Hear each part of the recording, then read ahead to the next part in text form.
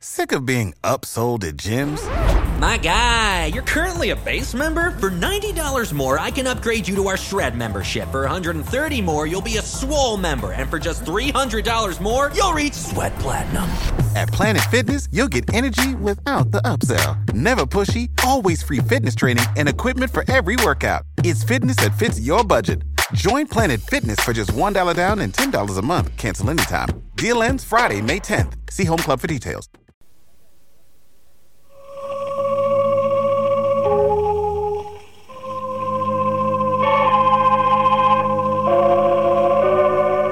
From New York, the makers of Clippercraft clothes for men and 924 leading retail stores from coast to coast present the world's most famous detective, Sherlock Holmes.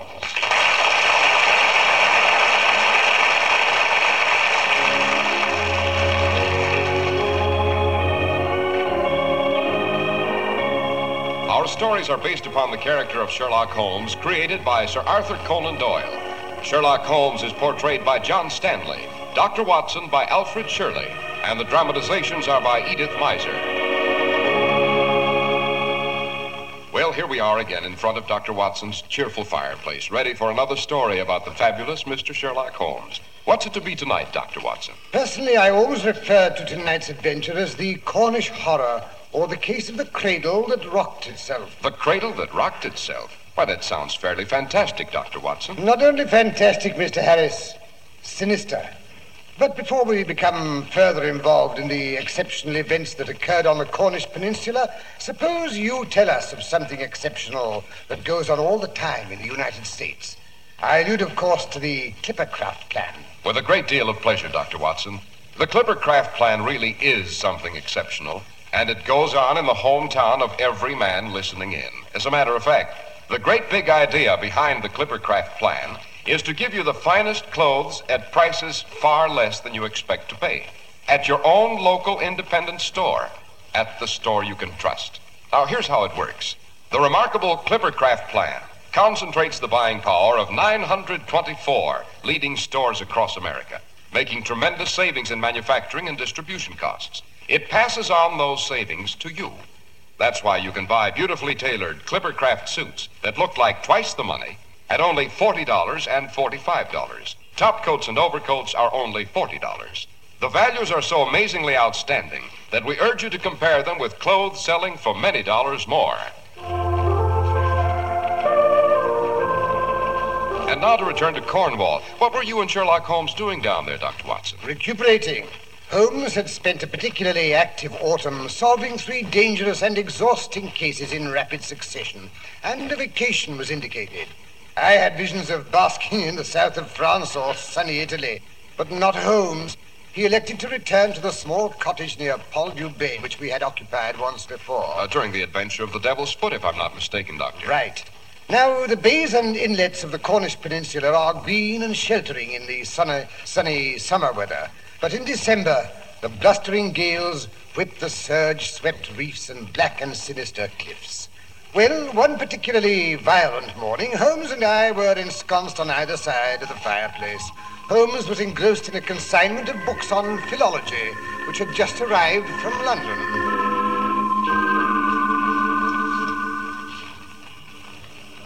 Watson, has it ever occurred to you that the ancient Cornish language is akin to the Chaldean? Well, inasmuch as I understand neither Cornish nor Chaldean, I can't say it has. It's quite logical, you know. These shores were undoubtedly visited by early Phoenician traders in tin.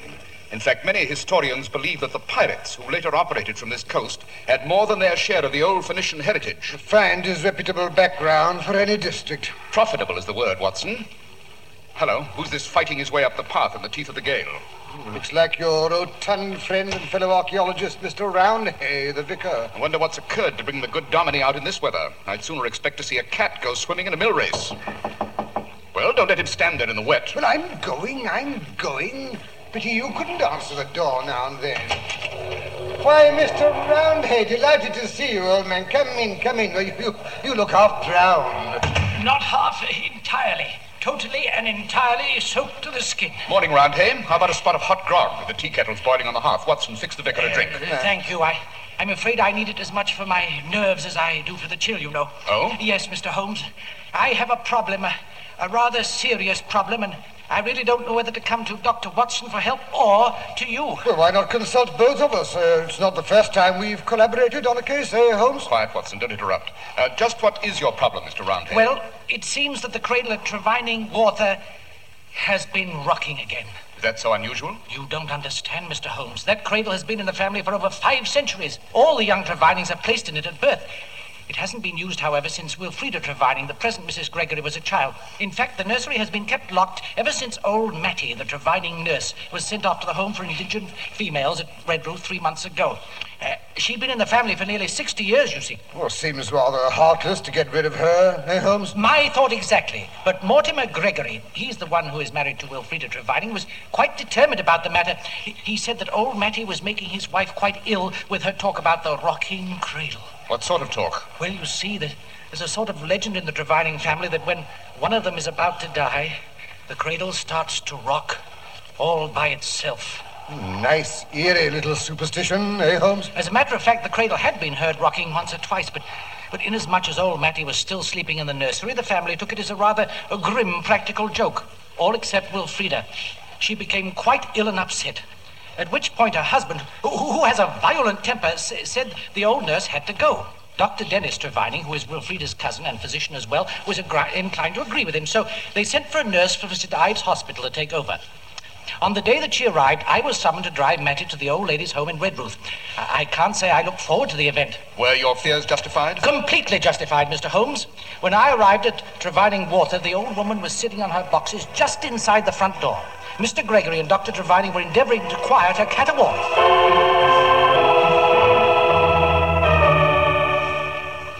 Calls herself a nurse, does she? What does she know about bringing babies into the world?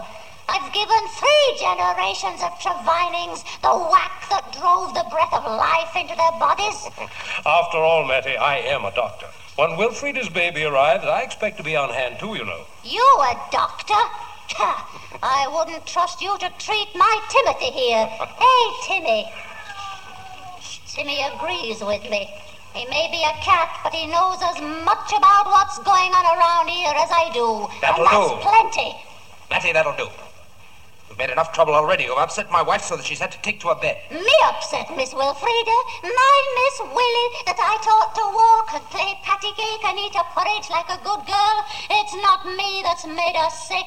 And what's more, if any harm comes to her, I'll put a curse on this house. Though there's 10 miles of moorland between here and Redruth, I'll come back and rock that cradle somehow. And you know what that means.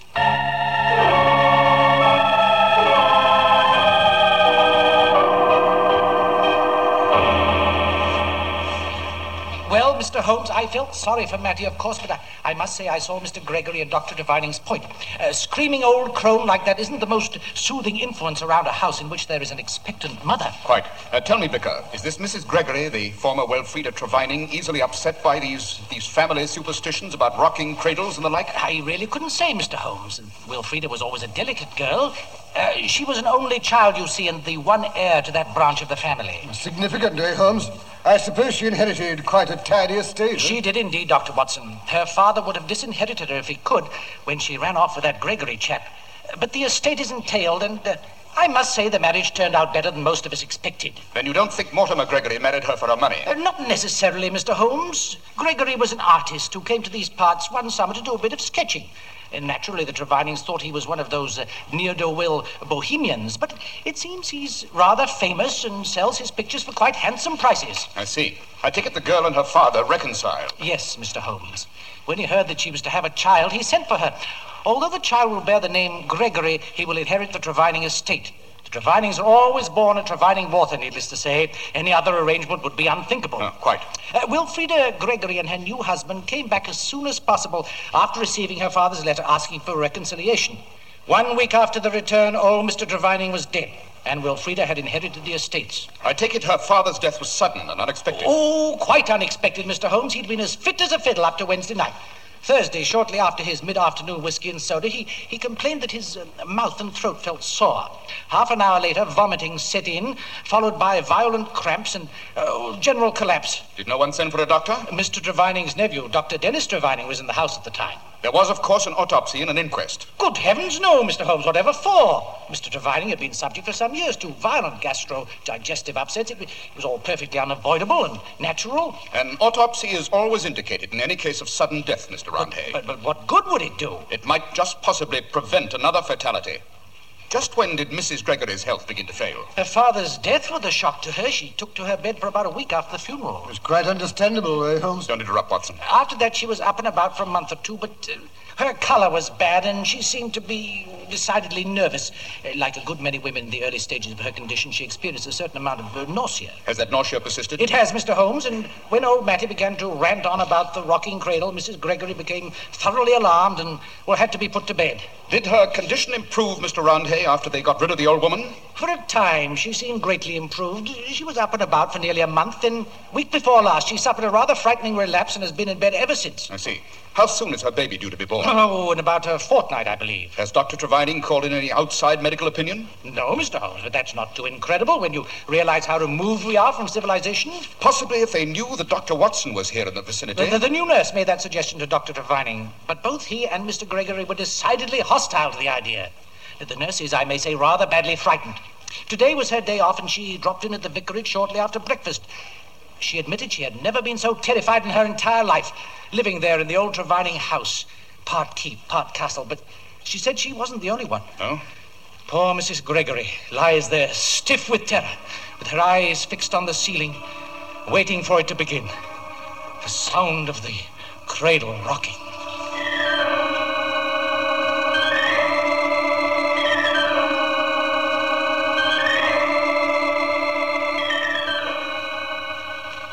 Miss, it's getting dark. Light the lamp. Very well, Mrs. Gregory. That's better. When I was a child, I was afraid of the dark, and now it's all come back to me. I dread the coming of night. When one's sick, that's only natural. The nights are so long, I always think. It's not that, Miss.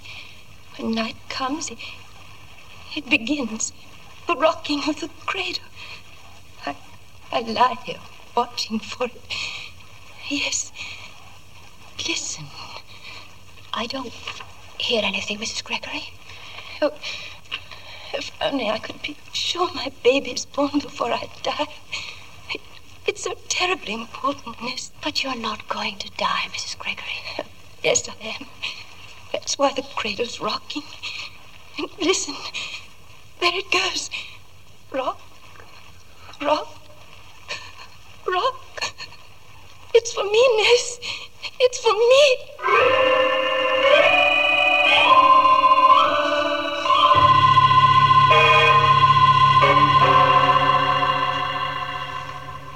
Sounds like delirium, Holmes? A cradle that is heard only by a desperately sick woman? But you don't understand, Dr. Watson. Mrs. Gregory isn't the only one who hears the cradle rocket. The nurse can hear it, too. The nursery at Trevining Water is directly over the master bedroom, and that rocking cradle can be heard several times a night. But only intermittently. That's right, Mr. Holmes. And never in the daytime? No, always after dark. Miss Henderson, the nurse, says it's having a dreadful effect on Mrs. Gregory. She's in a state of great exhaustion. In the last few days, the nurse has also noticed a local pustular eruption. That could be induced by the nervous strain, I suppose. Not necessarily. Yes, I think Dr. Watson and I had better pay a visit to Trevining Water shortly after dark today.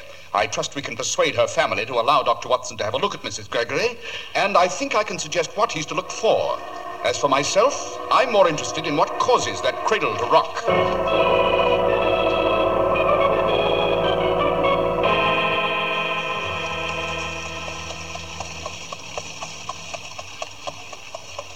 Did you have to drag us out in this beastly weather, Holmes? Besides, it's all so dashed irregular, contrary to medical ethics and all that, you know. After all, I haven't been called in by either the doctor on the case nor the family. You doctors and your confounded medical ethics. I suppose you'd let the poor woman die just because you haven't been properly introduced. This is where we turn in, Mr. Holmes. Notice the Trevining coat of arms over the gate? Aha, very significant, Mr. Roundhay. Oh, what's so significant about it? I could hardly see the blasted thing in this fading light. For one thing, the Trevinings had the bar sinister. For another, that was the Jolly Roger up in the upper right-hand quarter. That's right, Mr. Holmes. The Trevinings have more than their share of pirate ancestors. They boast of the fact, you know. Well, here we are. This is Trevining Water. frightening-looking old pile, eh, Holmes? You bet. Wait for us here, Jonathan. Right. We may be leaving in rather a hurry. Give the bell a pull, Watson. No, wait. I sent word to Miss Henderson to be on the lookout for us. Ah, Miss Henderson, I thought you'd be watching for us.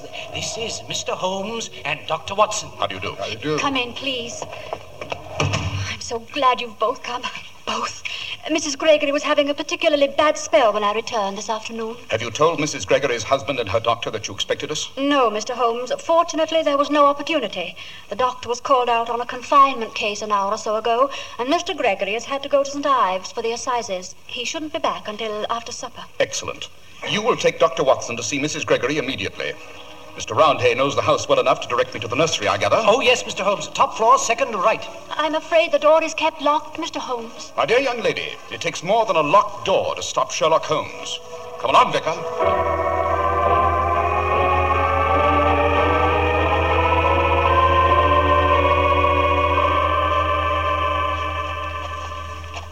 Here we are. It's the next door. It's locked right enough. Then there's nothing we can do. On the contrary, I have a very neat little jemmy that I acquired when I was instrumental in apprehending a certain famous cat burglar. Quite a breeze coming through the keyhole. You mean you're going to pick the lock? May take a moment or so. Well, I do hope no one comes and catches us at it. I don't know what my flock would say. Mr. Holmes, did you hear that? There it is again. It's inside the nursery. Yes. Yes, it's the cradle right enough. But it's rocking. It's rocking in there all by itself. It's not just a superstition. Confound it, this lock must be rusty. No, here it comes. Blast it, did it have to make that noise? Easy now. I'm going to open the door. It's so dark in there. Give me the candle, I'm going in. But the room is empty. Completely empty. But look here, the cradle's still rocking, and feel the mattress. It's still warm. But good Lord, what was that? Branch of a tree scraping against the window. Yes, it's broken one of the small 5-inch square panes of glass, and that explains where the draft came from. It also explains something else. Yes, interesting. Very interesting. Who let you in this room? Ah, Mr. Gregory, no doubt. I am Sherlock Holmes. What in blazes do you think you're doing here? Trying to solve the mystery of the rocking cradle. Rotten rubbish. Old wives' tales. I'll not have my wife upset by any more of that nonsense. You misjudge us, Mr. Gregory. We only want to save your wife and possibly your child. I don't need your help. Get out, both of you. Get out! With pleasure. I imagine Watson's had time to give the nurse full instructions, and we've seen all there is to see up here. Come on, Roundhay. We'll now ride over to Redruth. The final piece to this puzzle's doubtless to be found in the old lady's home. You mean you're going to question Mattie? I trust you have no objections, Mr. Gregory. Objections? No, go ahead. You'll get nothing from her. Nothing at all.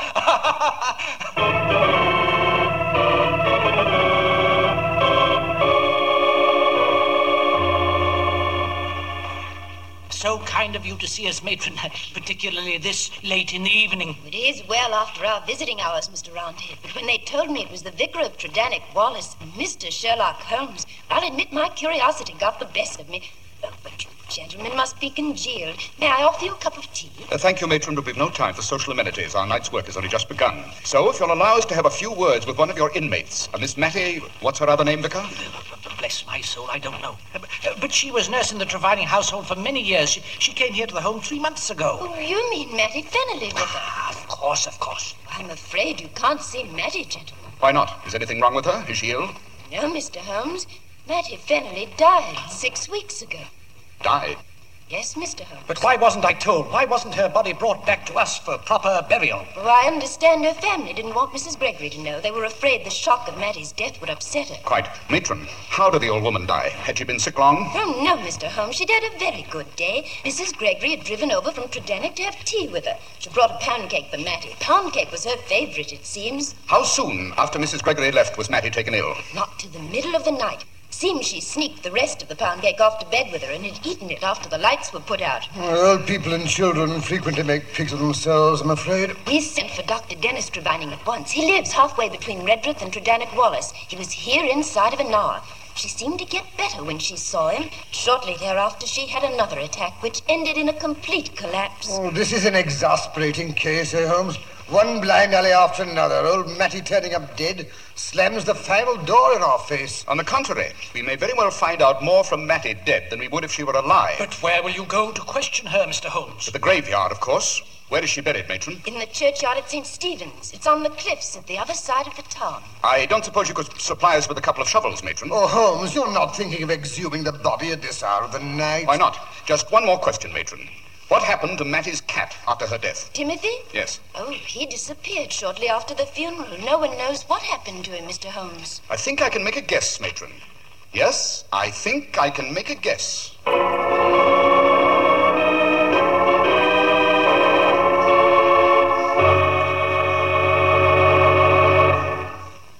Ask the millions of men who wear Clippercraft clothes. Ask the fine stores that make them available to you everywhere, from coast to coast. The reason there's so much talk about Clippercraft is that they're so extremely fine at the price of just ordinary clothes. It's a pleasure to discuss Clippercraft on this program because I know I do a good turn to every man listening in. Regardless of price, you've never seen finer tailoring, longer-wearing woolens, or more perfect fit. Suits are only $40 and $45. Top coats and overcoats are only $40. The famous Clippercraft plan makes all this possible. It concentrates the buying power of 924 leading independent stores across the nation. You get the savings that result from this group buying. Selling expensive clothes at inexpensive low prices at the nation's finest independent stores is the great big idea behind the Clippercraft plan. That's why men who know insist on Clippercraft clothes. So be sure to visit the Clippercraft store in your city. These leading stores in the metropolitan area are proud to add their names to Clippercraft in your suit, top coat, and overcoat. In Manhattan, Saks 34th, Broadway at 34th. John Wanamaker Men's Stores, Broadway at 8th and 67 Liberty Street. In Brooklyn, Abraham and Strauss. In Newark, New Jersey, Boulevard Men's Shop, Kresge Newark. And in Jamaica, the B&B Clothes Shop, 16408 Jamaica Avenue.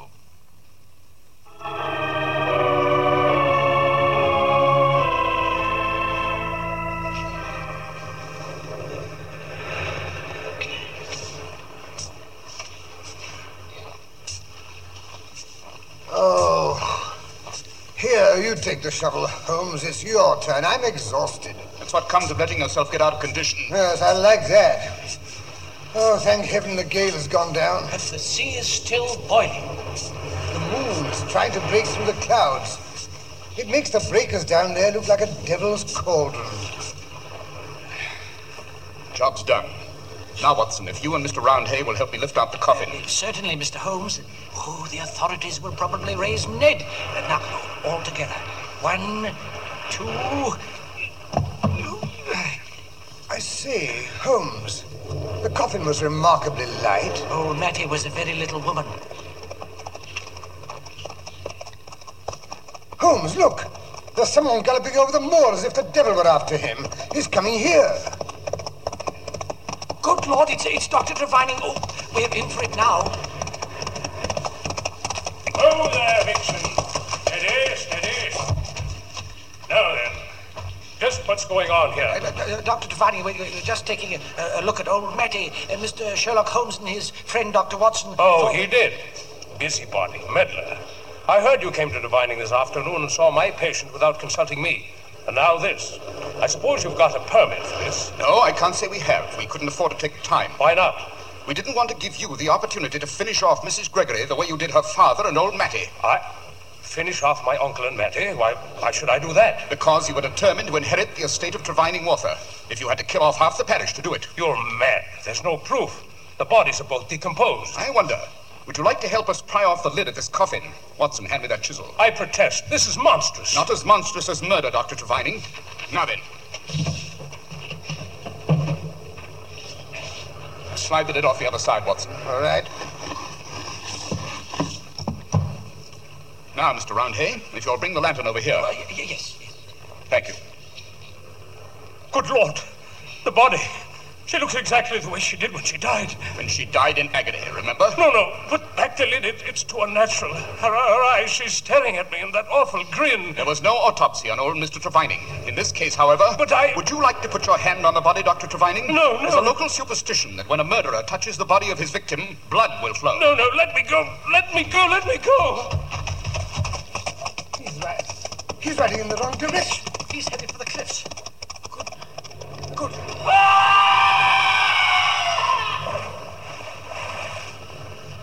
Good Lord. He rode the horse straight over the edge. They'll be smashed to death on the reefs. Devil's Cauldron, as Watson called it, has claimed its own. Yes, the rocks on which his pirate ancestors wrecked so many helpless ships. I'm not surprised the sight of old Matty's body unnerved him. Who would suspect that after 6 weeks there would be almost no signs of decomposition? I not only suspected it, Mr. Roundhay, I knew. How so? Dr. Dennis Trevining chose one of the few poisons that also tends to act as a preservative. I allude, of course, to tartar emetic, commonly called antimony.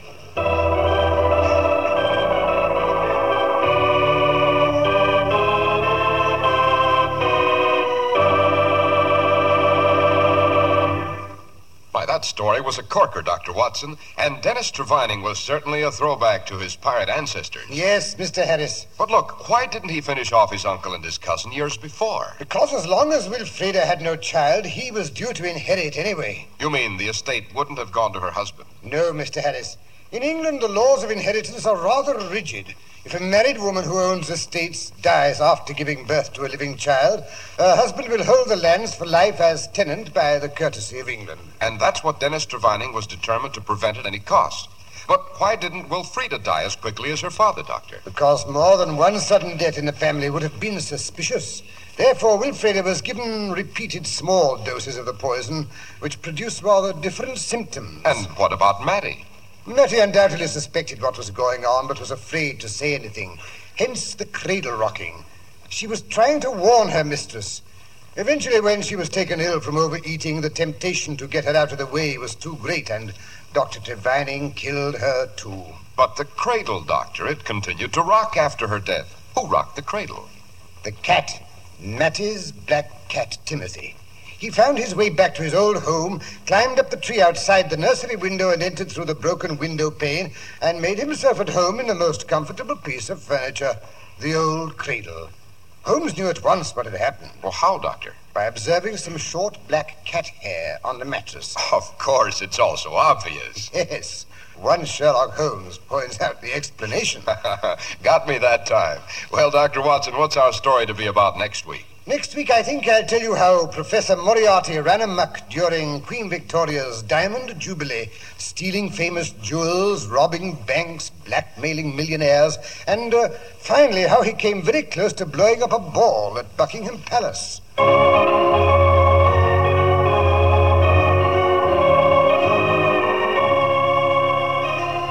The makers of Clippercraft clothes and 924 leading stores from coast to coast have brought you another in the new series of broadcasts featuring the world's most famous detective, Sherlock Holmes. Sherlock Holmes is produced and directed by Basil Lochran with special music by Albert Berman.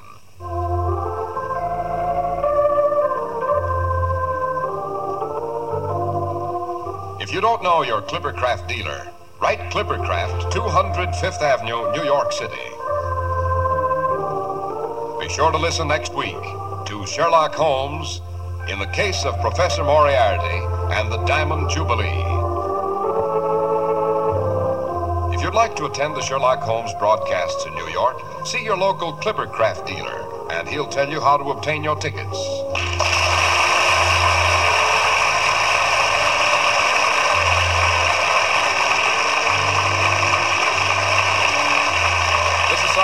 Speaking for Clippercraft Clothes.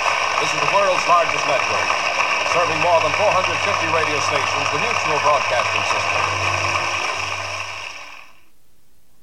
Sick of being upsold at gyms? My guy, you're currently a base member? For $90 more, I can upgrade you to our Shred membership. For $130 more, you'll be a Swole member. And for just $300 more, you'll reach Sweat Platinum. At Planet Fitness, you'll get energy without the upsell. Never pushy, always free fitness training and equipment for every workout. It's fitness that fits your budget. Join Planet Fitness for just $1 down and $10 a month. Cancel anytime. Deal ends Friday, May 10th. See Home Club for details.